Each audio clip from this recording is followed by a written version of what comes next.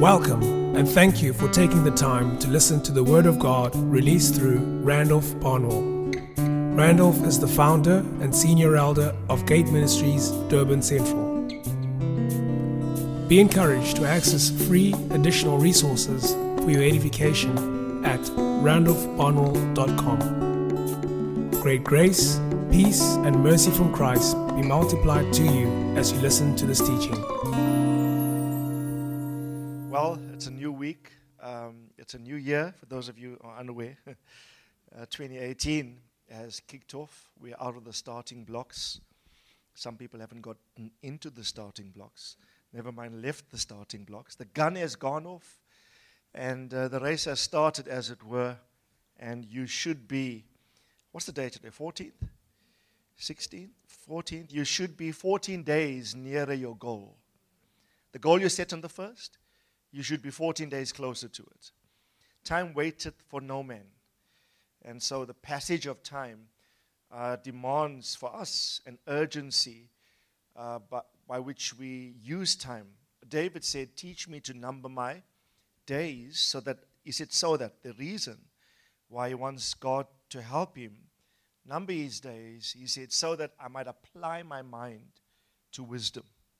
I might focus on how to live wisely in the time frame allotted to me. Live wisely in the time frame allotted to you. David said in Psalm 31 verse 15, all my times are in your hands.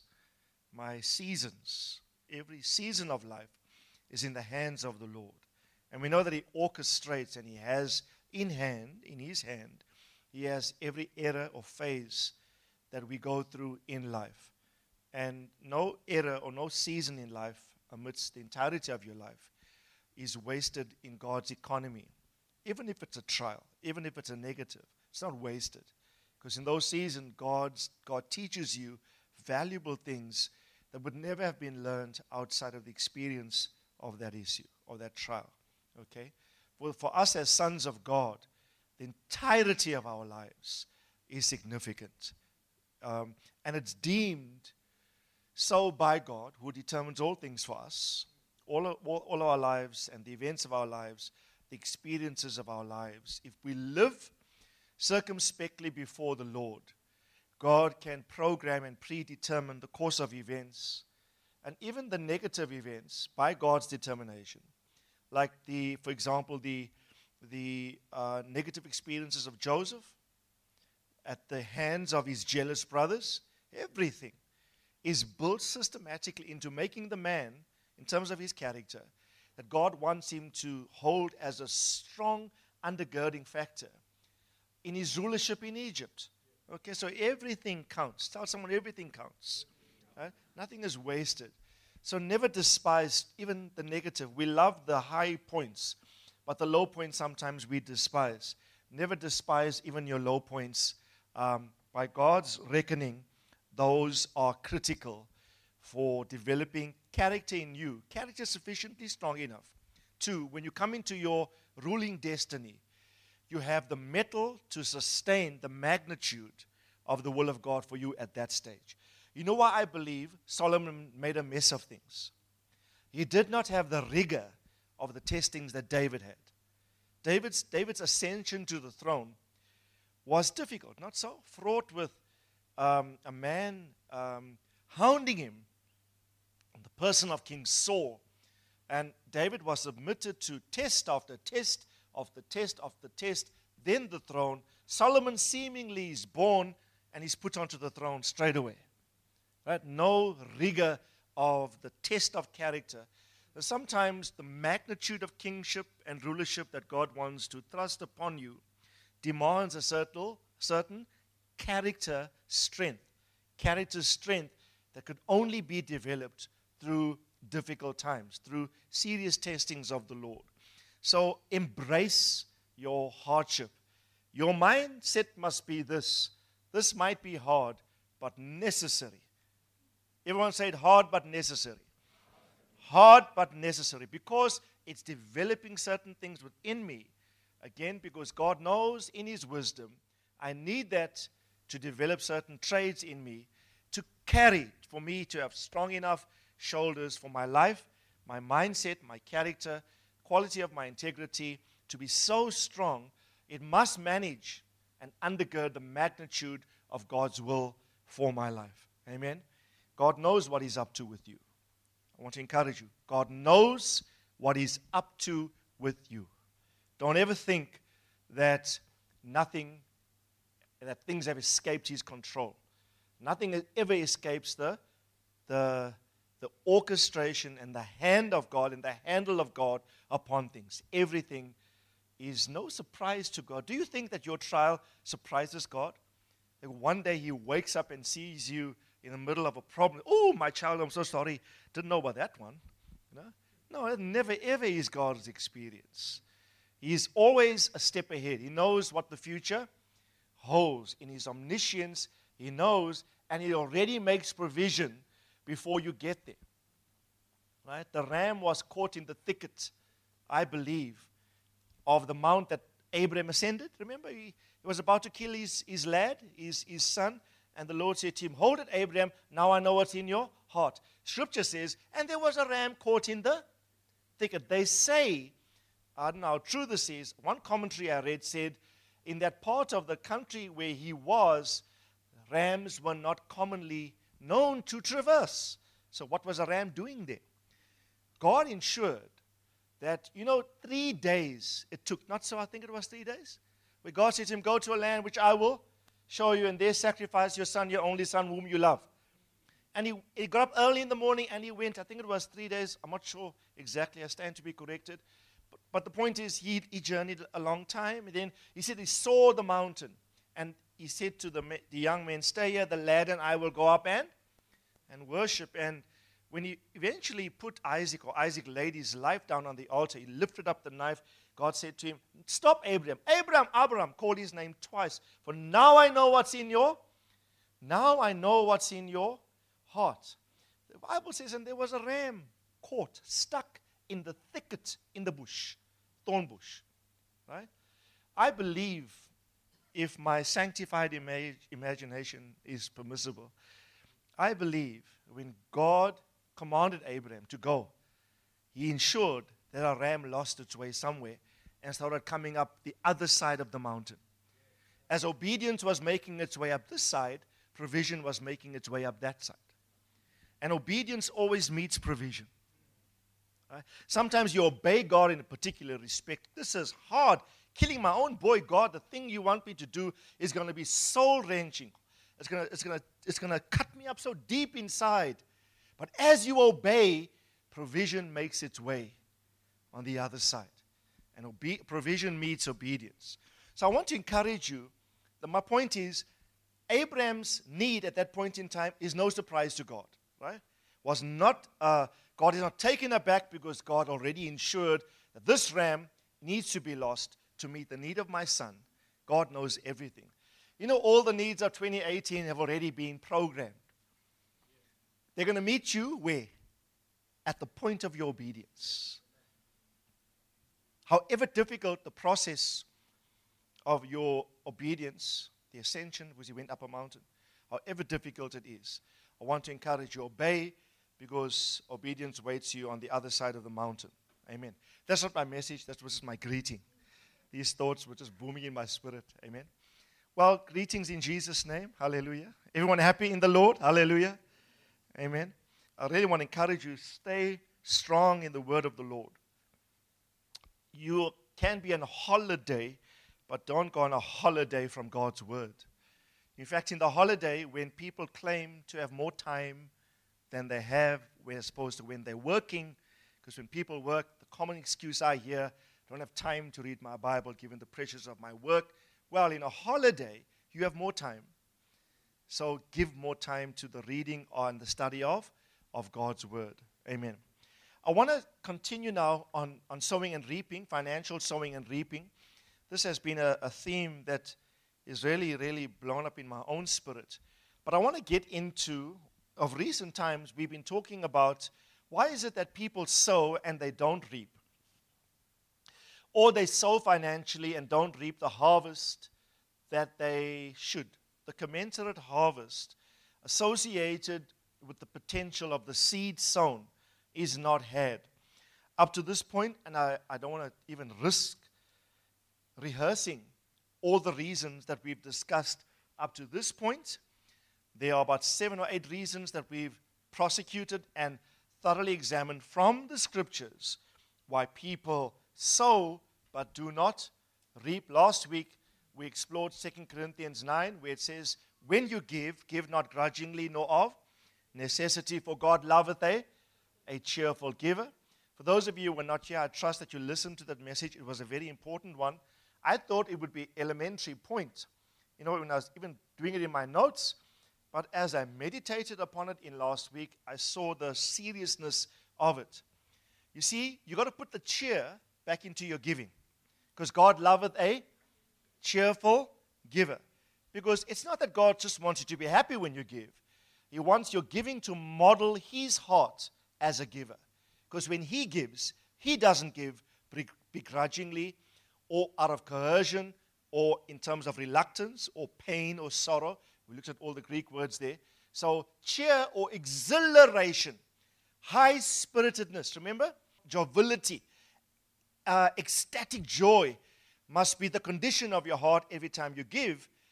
You will sow with the right attitude of exhilaration. Harvest comes to a seed that is sown in the right attitude. It's not about simply the seed sown.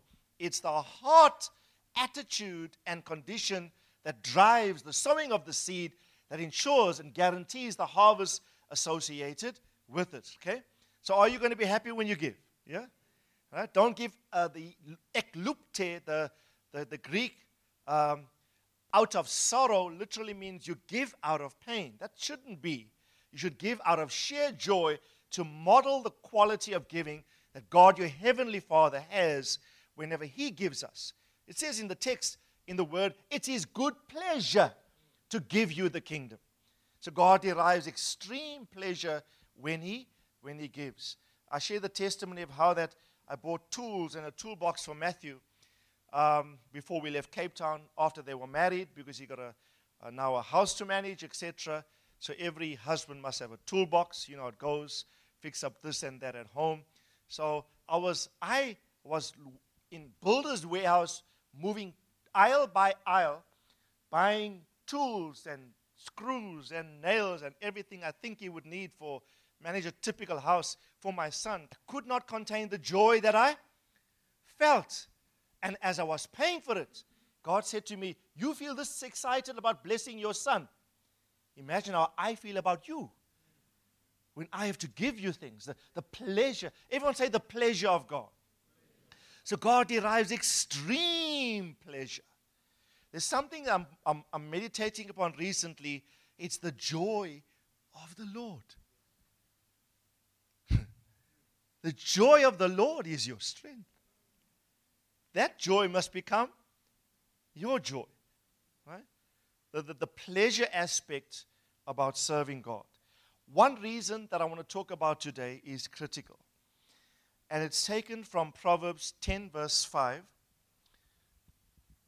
The reason why many people sow and do not reap is because in the time when you should be harvesting, you are fast asleep. So you cannot sleep in a time of harvest. He who gathers in summer is a son who acts wisely. Other versions say is a wise son. If you're gathering in summer, you are a wise son. But he who sleeps in harvest is a son who acts shamefully. The NIV says, he who gathers crops in summer is a prudent son, but he who sleeps during harvest is a disgraceful son. If you go back to the NASB, please note the text. Let's look at it.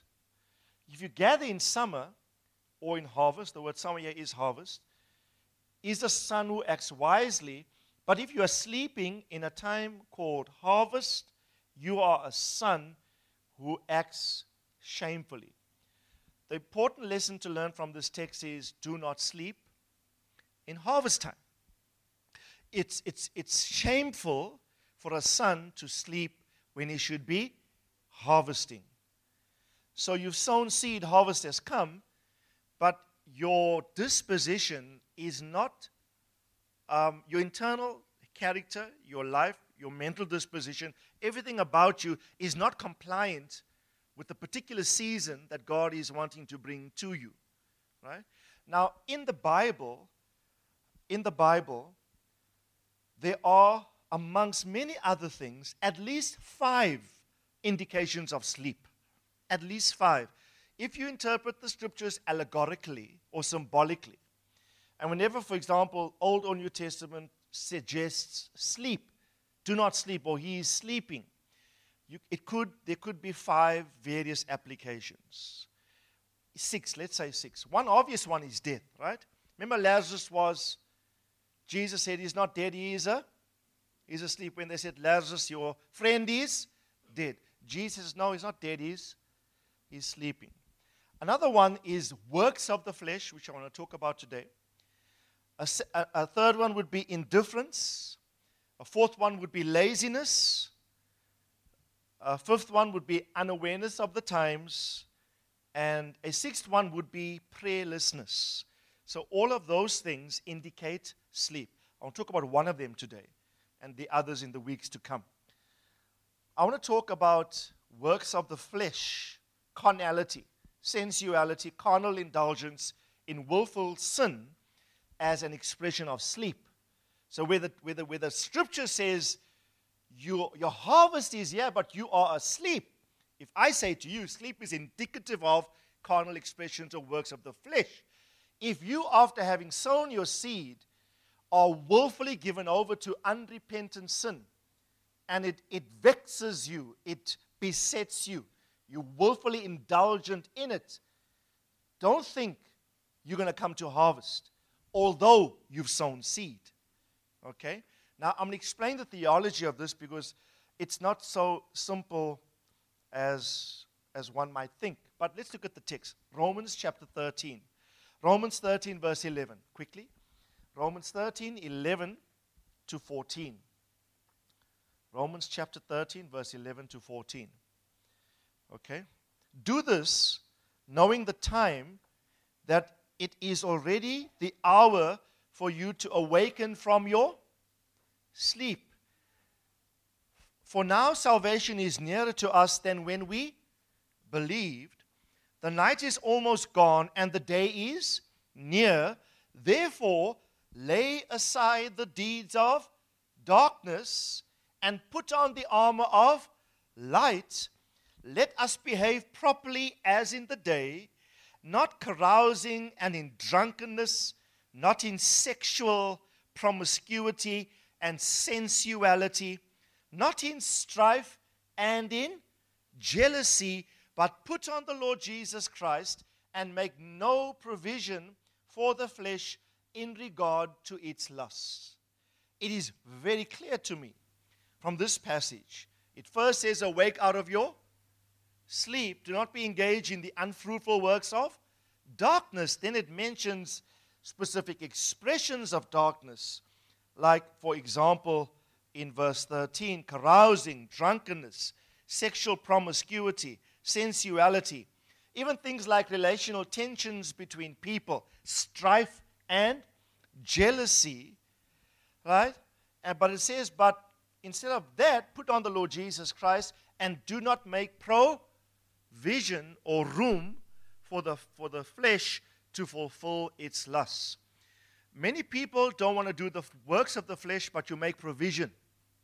The text says, don't make don't give it latitude, don't give it occasion, right? Don't give it occasion to manifest within your life, because if you do, it'll swallow you up, right? Don't give it a foothold, in other words.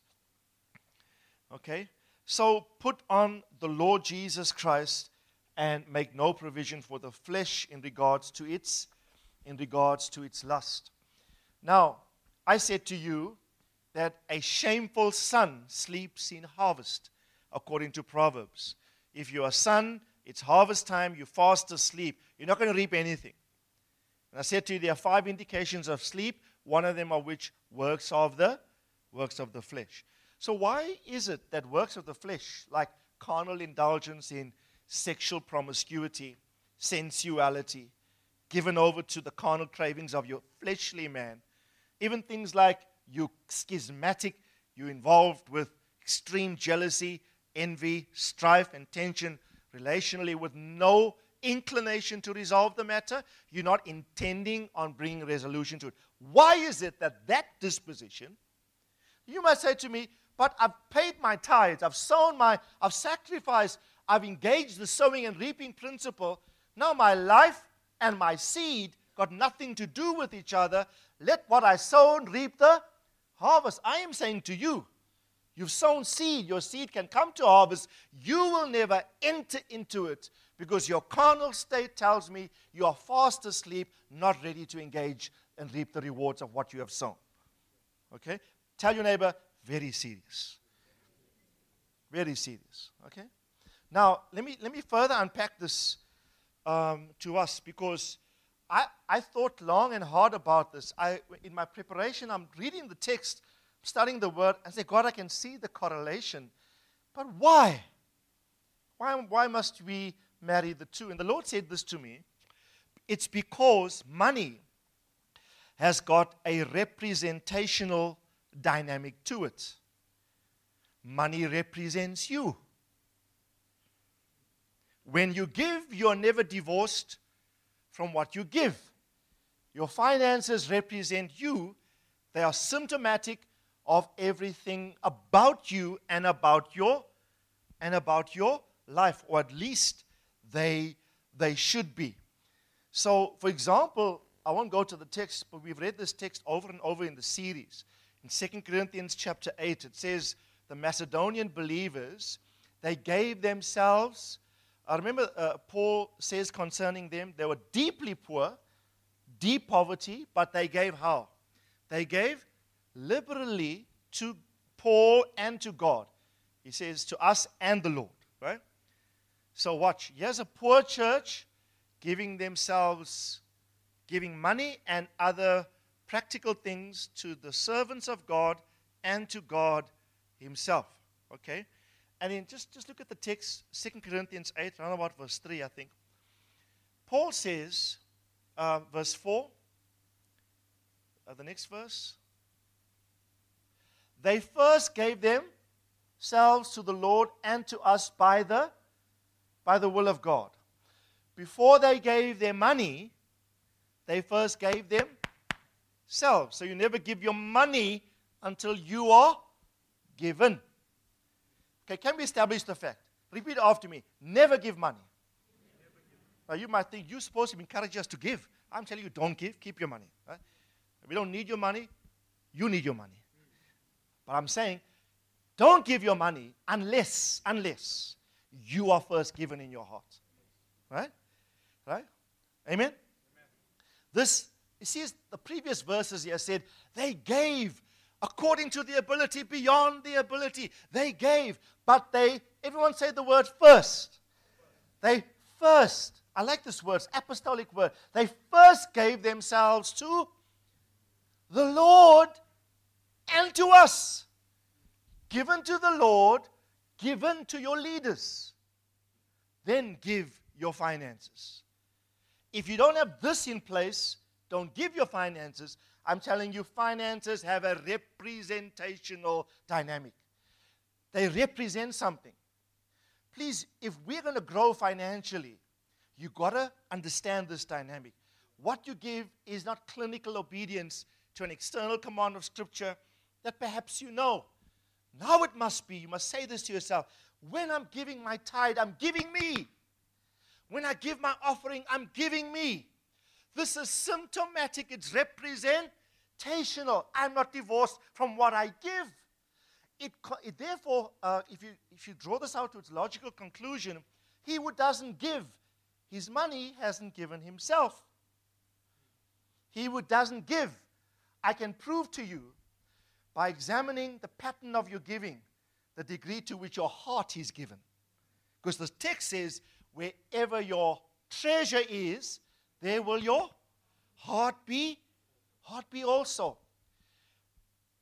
my father in the Lord can vouch for my support of him, my submission to him, my support of the purposes of God locked up within his life and destiny by simply tracking the flow of my finances. But what I'm suggesting to you, never ever obey financial principles without heart involvement. Where the treasure is, the heart will be also. Now, in Luke 20, verse 22, you've got to track with me. Is it lawful for us to pay taxes to Caesar? They asked Jesus. Or not? Should we pay taxes to the Romans who are colonized Palestine at this time? 23, but he detected their trickery, and he said to them, okay, they were posing a trick question to Jesus. Must we pay taxes? If you read the previous verses, some of the gospel writers says they ask him a trick question in the hope of trapping him whereby they might have occasion to arrest him. So everyone say trick question. Right? This is not, you must be careful about some questions. Some questions are not honest searches after truth. Right? I get asked questions on Facebook all the time. Some I simply ignore. Why? It's not an inquiry for truth. It's usually sometimes an inquiry to trap or trick or to use your platform as a basis to air their views without an honest search for truth. And you've got to be very discerning. Don't respond to every question. But Jesus, Jesus is a master question answerer. I just like, he's a cool dude, the Lord, eh? If you track him throughout the Gospels, he just goes about doing his father's business. Lawyers, they pose trick questions. He just with wisdom, drops the answer, leaves them dumbfounded, and carries on. Yeah? I want to be like that. I strive to be like that. So his answer to them is this. He said, show me a denarius. He didn't answer them. He says, bring a coin, a Roman coin. Denarius, a Roman coin. Whose likeness and inscription does it have? Just put the King James for this text, for this verse. Whose image and inscription does the coin have? They answered, Caesar's. Now, obviously, Caesar's head was embossed upon the coin and his inscription. The image and the inscription, two things. They said Caesar's. And so he answered, well then, give to Caesar, render to Caesar the things that are Caesar's. And he also adds like a rider that flummoxed them. Right? You know what they were expecting him to answer? No, it's not lawful. They expected every Jew bound by Roman oppression, let's pay least taxes as possible. He said, whosever image is on the coin, that's the destination of that money. If his image is on there, give to him what is his. But they expected him to stop there, but he adds this. Oh, by the way, give to God the things that are. Give to God the things that are God's. Now, here I believe the application is twofold. Firstly, question, are you made in God's image? Yes? Whose image do you carry? God's image. You are made in the likeness and the image of God. So to whom do you belong? You belong to the Lord. But secondly, I believe when you give, I wrote in my notes here, when you give a superior, like Caesar, when you give to a superior or higher order, like Caesar or God in this context, what you give must clearly have the nature or the image of the one to whom you are giving. When you give to a higher order, like in their context, the Jews to Caesar, or as Jesus says, human beings to God, what you give must bear the image and the likeness of the one to whom you are giving. Right? Whose image is on the coin? Come on. Whose image? Caesar's. Where must the coin go to? Caesar. Unless the coin has the image of Caesar, it cannot be given to Caesar. If you take that application and say, I've got finances to give to God in God's kingdom, unless what you give bears the likeness and the image, the character of the one to whom the money is destined for, that money lacks power. But are you made in the image? So then that becomes reflective of you. Let me say it like this. Your image must be reflected in what you give as representative of the image of the one to whom you are giving. When that is in place, the seed, the money is seed, right? The seed takes on heightened potential. If you take that money, right, and you say this 100 rand note or this 200 rand note, and the offering plate, God, I'm gonna give this to you, or I'm EFTing something into the church bank account. This is yours, God. You must tell yourself this. This bears your image. This is expressive of me. I am made in your image. Therefore, my image is reflected in this currency, which I hope, God, and I pray is thoroughly reflective of everything you are. So if your image characterizes my offering, I'll gladly give my offering to you. Do you know Elisha refused the offering of Naaman? Remember? Remember he wanted to pay him and he refused the offering. Okay? Because in the offering was not represented the image of God reflected in and through Naaman. Because Naaman still wanted to worship the Assyrian God when he went back to Assyria.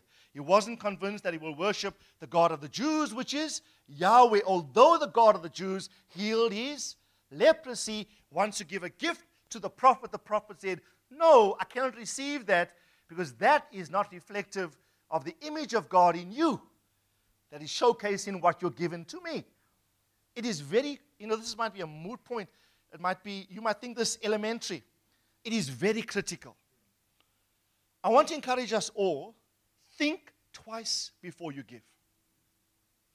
Say to yourself or to your husband, is the image of God here? Is the nature of God? Is this offering reflective of everything God is? Otherwise, it loses, although it has seed capacity, it'll never come to harvest. Why? Watch, listen carefully. Now, what if the image of God in you is compromised? This is where I'm going to. What if the image of God in you is dented? For we have all sinned and fallen short of the glory of God. What if, now listen carefully, we all mess up, right? None of us, not one of us that messes up. I'm talking here about willful, ongoing, deliberate engagement in carnal sensuality, in carnality that's opposed to the image and nature of God, but yet you are still obedient to the principle of sowing and reaping. That coin, that money, those notes, that EFT you do will never be reflective of the image of Him, because the image of Him in you has been compromised, and so you're giving what Malachi calls a deficient offering. They can never ever come to harvest because you are asleep by your carnality. Okay? You are asleep by your carnality. Now, I want to use a case study to prove this point. Look at Cain. Genesis chapter 4, verse 3. Look at Cain. And I want to demonstrate this. Watch, and you're going to see how this plays itself out. It came about in the course of time that Cain brought an offering to the Lord of the fruit of the ground. Abel on his part also brought the firstlings, a first fruit offering of his flocks and of their fat and their portions. And the Lord had regard for Abel and his offering. Everyone say Abel and his offering. Did the Lord regard the offering first? No. Who did the Lord regard first? Abel. The man is accepted first, then his offering. Come on, say it with me. Say Abel and his offering. It's not, the text doesn't say, and the Lord accepted the offering of Abel and the man too. The offering is accepted because the man is accepted. Right? I taught this to you a while ago. Your offerings don't validate you. You validate your offerings. You are not accepted because your offerings are. Your offerings are accepted because you are accepted. Okay? You give power to the thing. But if you are deficient, try sow the seed. If the seed doesn't bear your image, which should be the image of God reflected on your seed, guess what? God might reject it, or it might not come to full harvest or blossoming, right? But Abel's is accepted. Watch the next verse. But for Cain and his offering. Notice the order of the text. Abel and his offering. And now, Cain and his offering. It's the man, then what he offered. Cain and his offering, the Lord, the word regard here means esteem, had no, when God saw Cain giving the fruit of the ground to him, God rejected it. I know theologians have all sorts of reasons why this is so. I think the main reason is because the offering was not thoroughly reflective of the image of God that should be in the man. Because the image of God in Cain was compromised.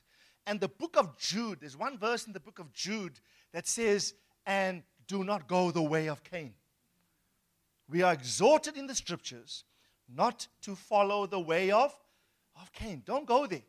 So what was this man's problem? Cain and his offering, the Lord had no regard. And Cain became very angry. Right? Whenever the Lord corrects, you should not be angry. Right? You should be humble and say, I've messed up. Let me be honest with all of you. If a principle of God is not working in your life, there's nothing wrong with the principle or God. Start to look inwardly, because God's word will never fail. God's character is immutable. He will never change, and he's thoroughly reliable. Okay? So whenever I find in my own life something not working out, I always do. Maybe there's a problem here. Maybe the problem is here. It's a good place to start with. Amen. Amen. And so Cain and his offering, God had no regard. He becomes angry and he gets sad. His countenance, my brother's offering and him is being accepted. Me and my offerings, the Lord has no regard. He rejects it. The next verse gives us a clue. The Lord said to Cain, why are you angry? Why are you angry? Right?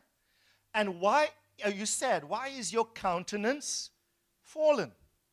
Watch. If you do well, will your countenance be lifted up? And if you do not do well, watch what God says to him. Sin is crouching at your door, and its desire is for you, but you must master it. Now, please watch here. This is very serious. The word crouching in the Hebrew fascinated me. And I began to study it, and you know what picture it depicts? It depicts the picture of a predatorial animal in a jungle, like good predators, I don't know if you call it good predators, but vicious, ferocious predators like lions, leopards, right? That lurk and wait to pounce. Listen, say pounce. Wait to pounce upon an unsuspecting victim. We did game parks in Botswana about 4 or 5 years ago. We went, we were blessed with a holiday by Cobus Besaidnout. And we were there for 3 or 4 days. Every day we did a morning drive and an evening drive. For all the while, we saw every one of the big 5 except the leopard. And the guy was explaining to us of all of them, you probably won't see the leopard, but it could be right next to our car. Because it's highly skilled in camouflage, in lurking unsuspectingly upon his victims. Okay? So, watch. Where it says, can you crouch? Now, I'll try and demonstrate, but please, it's not like this. This is my feeble attempt at these things, right? It's like, and leopards go for high ground, eh?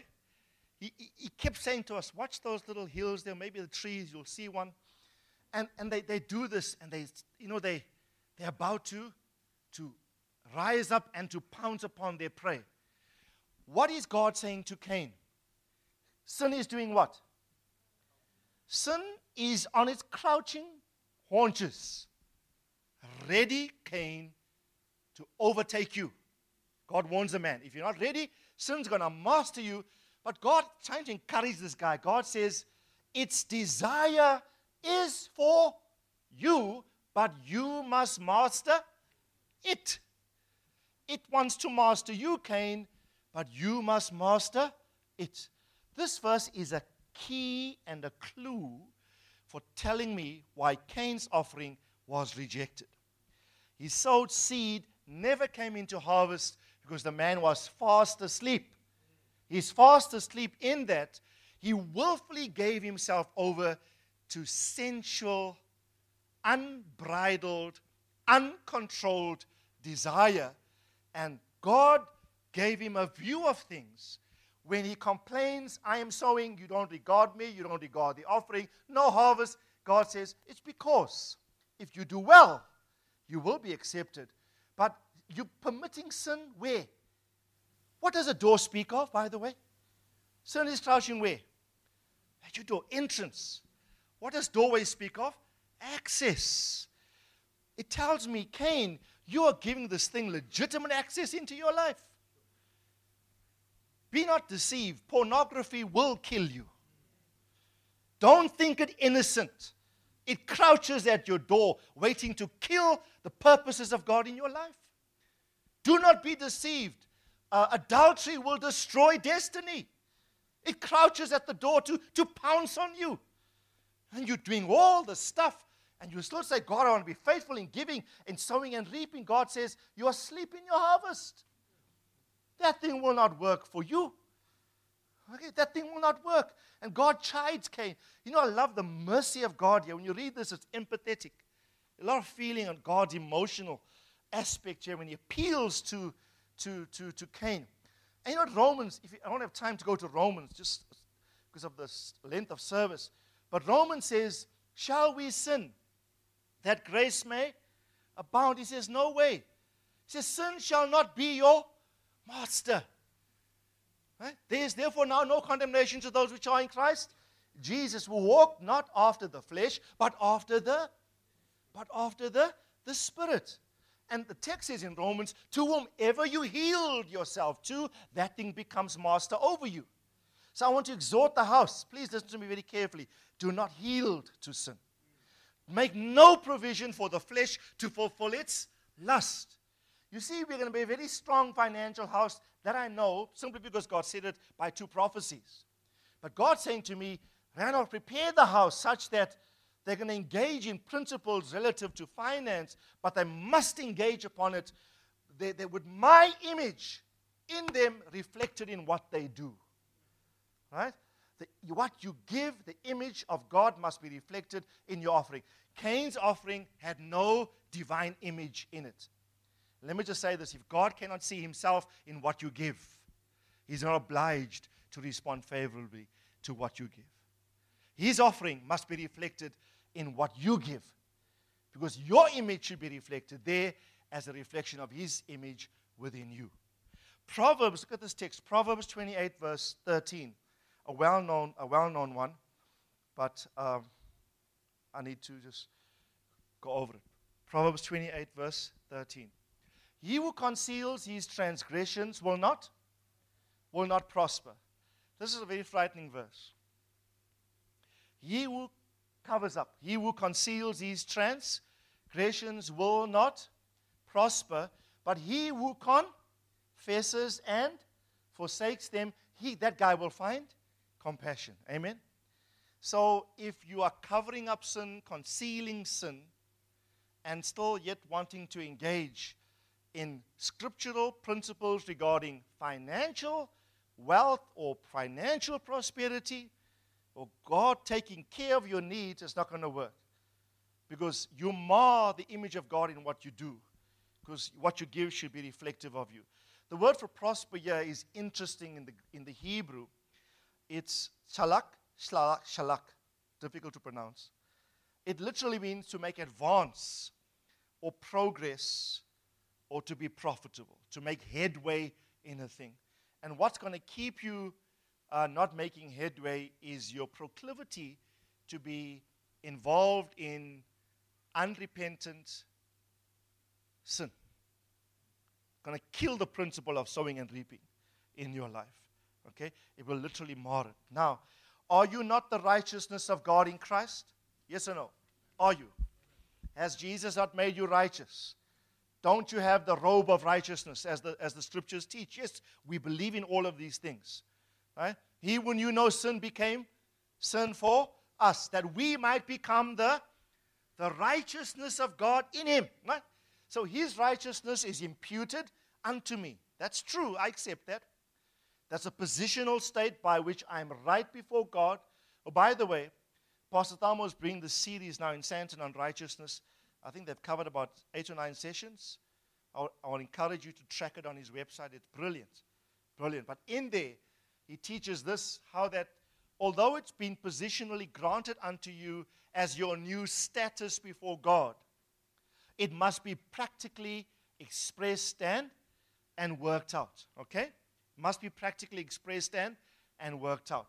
Now, I want to encourage you with this thought as we begin to close. 1 John 2:29. By the way, righteousness is simply being compliant to God's standards. Right? Compliant. Everyone do this? You sink. Right? If I'm on the earth and God is in heaven, he has standards or principles. I'm on the earth. I mirror what he wants. I become righteous before him. It's compliance to divine principle, compliance to divine order, righteousness. Okay? It has very little to do with moral things. That definition of righteousness is part of righteousness, but that's the outworking of righteousness. But righteousness is compliant to divine order. I'm going to go to and leave you with some promises. Listen to this. 1 John 2:29. If you know that he is righteous, that God is righteous, you know that everyone also who practices righteousness is born of him. Now, everyone say, practice righteousness. This is where I'm getting. Positionally, you are righteous, but it must become practical righteousness. So, tell your neighbor, become a righteous practitioner. Right? And practice. Even use the word practice. Practice it until you master it. Practice it until it becomes second nature to you. Do what's right in God's eyes all the time. Okay? And then 1 John 3:7 says the following. Little children, make sure that no one deceives you. The one who practices righteousness is righteous. Who's righteous? The one who is practicing, in other words, working out the imputed righteousness that you've already received. So you practice righteousness just as he is righteous. Now, the reason why I want you to listen to Pastor Tamo's series, we're going to try and make a CD, hopefully have it available here next week, of all the teachings on one CD. If you can't wait, get to the website and start listening. A very important series. You know why? There's a direct correlation in Scripture between the state of righteousness and harvest, and you coming into all of the blessing and the bounty that God has for you. Now, to provoke you and to inspire you to be righteous, do the right thing all the time under the eye of the Lord. Don't compromise in the least. You know what Jesus said to the Pharisees? I'm thinking about this now in Matthew 23. He said, you tithe mint, rue, and cumin. Not so? But you have neglected what? You've neglected the weightier matters of the law, mercy, righteousness, and justice. He said, these things you ought to have done without leaving the other undone.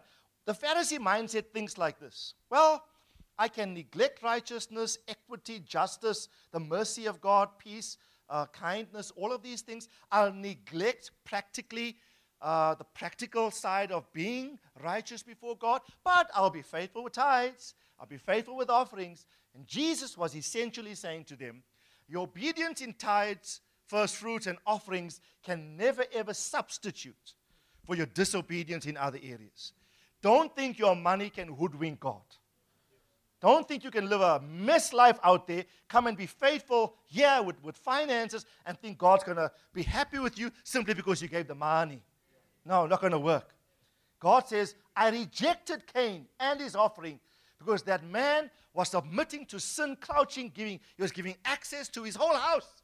A door gives access to a house. And be careful. I'm talking to men now. I'm talking to heads of households. Because you are responsible for your house. Be careful what you permit into your house by your lifestyle. You watch your door. Bump someone next to you and say, watch your door. You guard your door. This is my kingdom, my wife, my children. Right? I'm not going to be the Cain submitting to sin, crouching at my door. No. As a leader over this house, I have to watch that door. That sin mustn't lurk there waiting to master people. Yeah? And you give legitimacy by your lifestyle. Amen?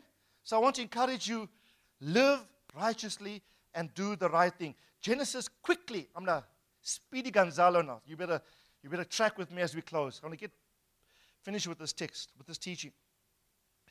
Genesis 6 verse 9 says the following. Watch. Genesis 6 verse 9. These are the records of the generations of Noah. Noah was you know when you read this, these are the generations, you would expect to read some sons. Not so, and he begat, not so. But the text says, these are the generations of Noah, and the legacy of Noah is depicted in righteousness. It says, and Noah was a righteous man, blameless in his time, and Noah walked with God. He was the only one on the whole planet, by the way, because the Bible says the evil intent of every man was evil, not some of the times, but all the time, whole world evil. One man against the tide of evilness on the whole planet. God was about to wipe everybody out, but, everyone say but. Remember I taught you the power of the word but? It says, but Noah found grace. Look at verse 8. Previous verse. But Noah found grace or favor in the eyes of the Lord. And let me just say this. Everybody else was killed, but this man was preserved. Why? Righteousness. Tell your neighbor your righteousness will save you. Do the right thing, guys. Do the right thing. When everybody else's business is failing, God will make sure yours is fine. Practice. Give practical expression to what the things that God has done in your life. Biblically, watch. Wealth is a biblical promise to the righteous. Proverbs 15:6. Quickly. Proverbs 15:6. Great wealth. Come on, let's say it together. 1, 2, 3. Great wealth is in the house of the righteous, but trouble is the income of the wicked. Say it with me, great wealth. Say righteousness. Say great wealth. You see, great wealth is going to come to a righteous community. I'm very, if you thought we're doing now in this series, Kingdom Economics, talk to us about money. Yeah, I'm talking to you about money, but I'm talking to you about your practical righteousness, because that is the state that God's going to bless. Amen. That is the condition that God is going to bless. And then Proverbs 13:22, a good man, let's read it together. Proverbs 13:22, 1, 2, 3.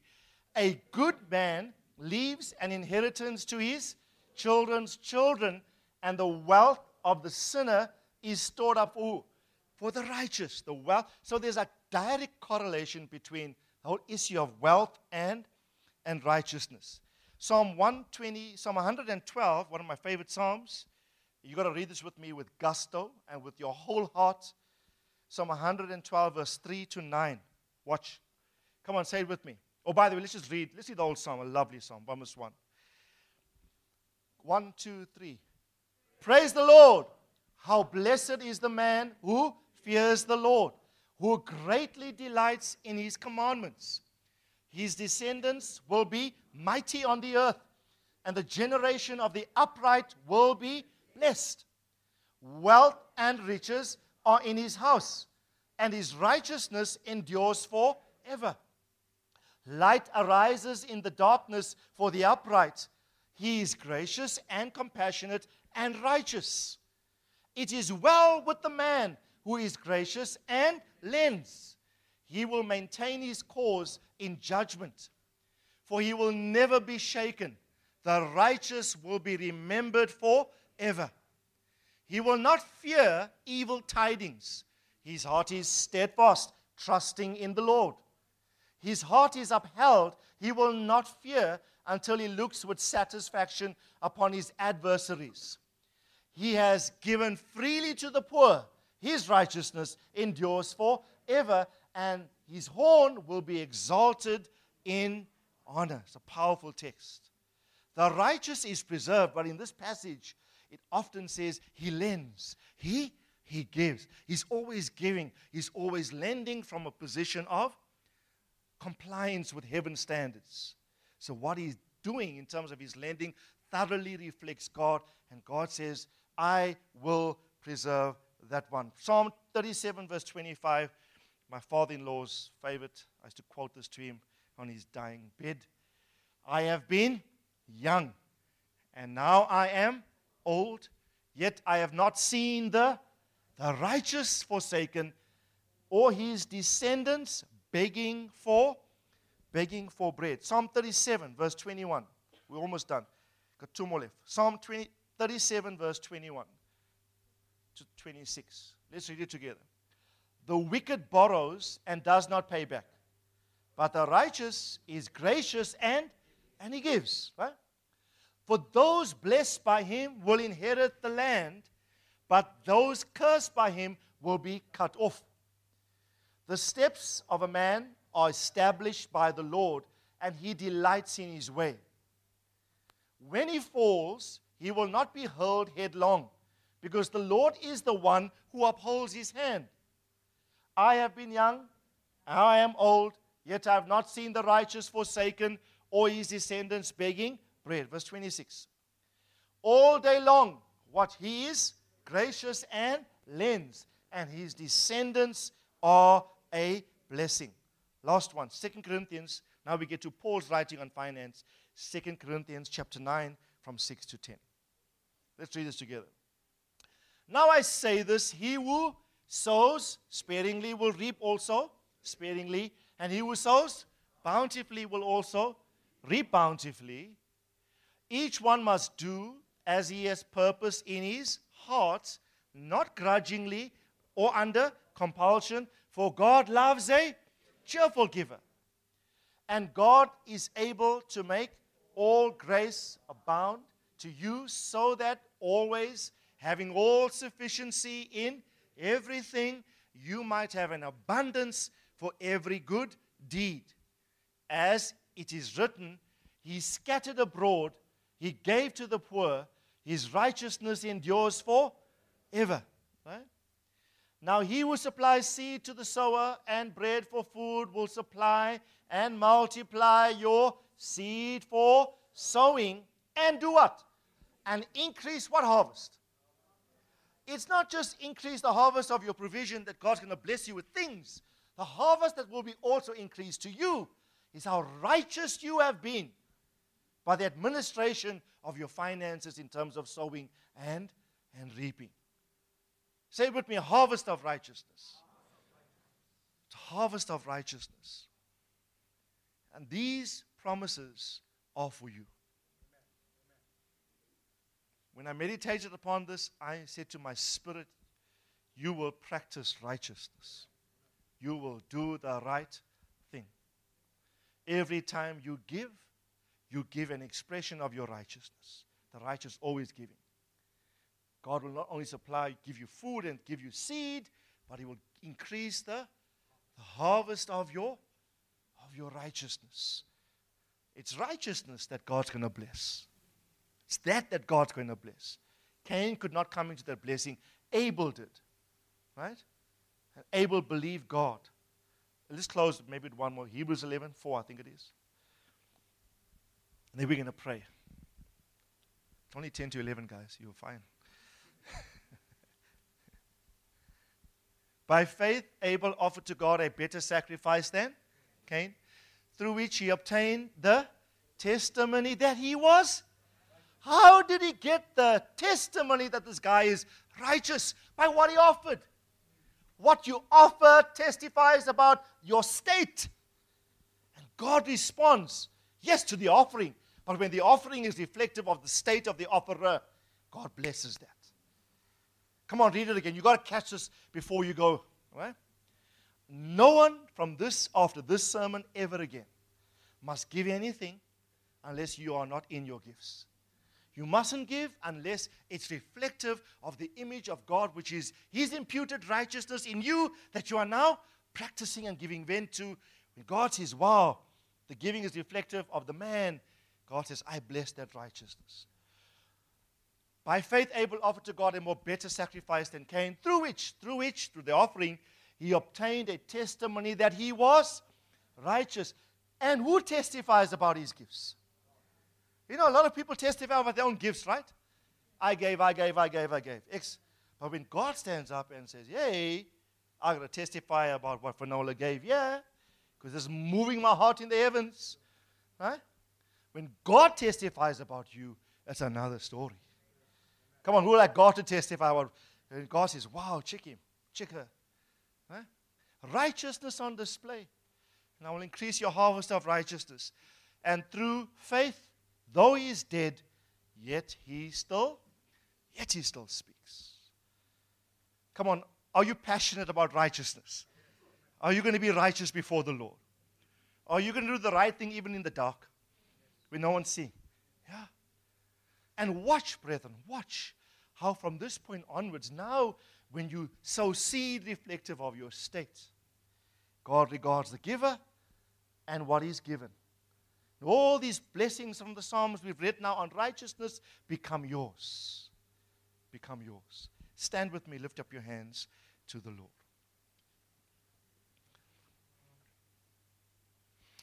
I know that when we read the text about Cain, that sin is crouching at the door waiting to master you. When we read that, I really felt the warning of God for some of us. And the Lord is saying for many of us, don't take that lightly, guys. Don't take that lightly, my son. You've been dabbling with particular sins. God is saying to you, highlighting to you from the sermon today that those things are crouching like a predatorial animal, vicious and ferocious, waiting to pounce upon you, your life and destiny, and mess things up. But God says, you must master it. Don't allow that thing to master you. You must master it. And let me just say this. I don't have time to teach this.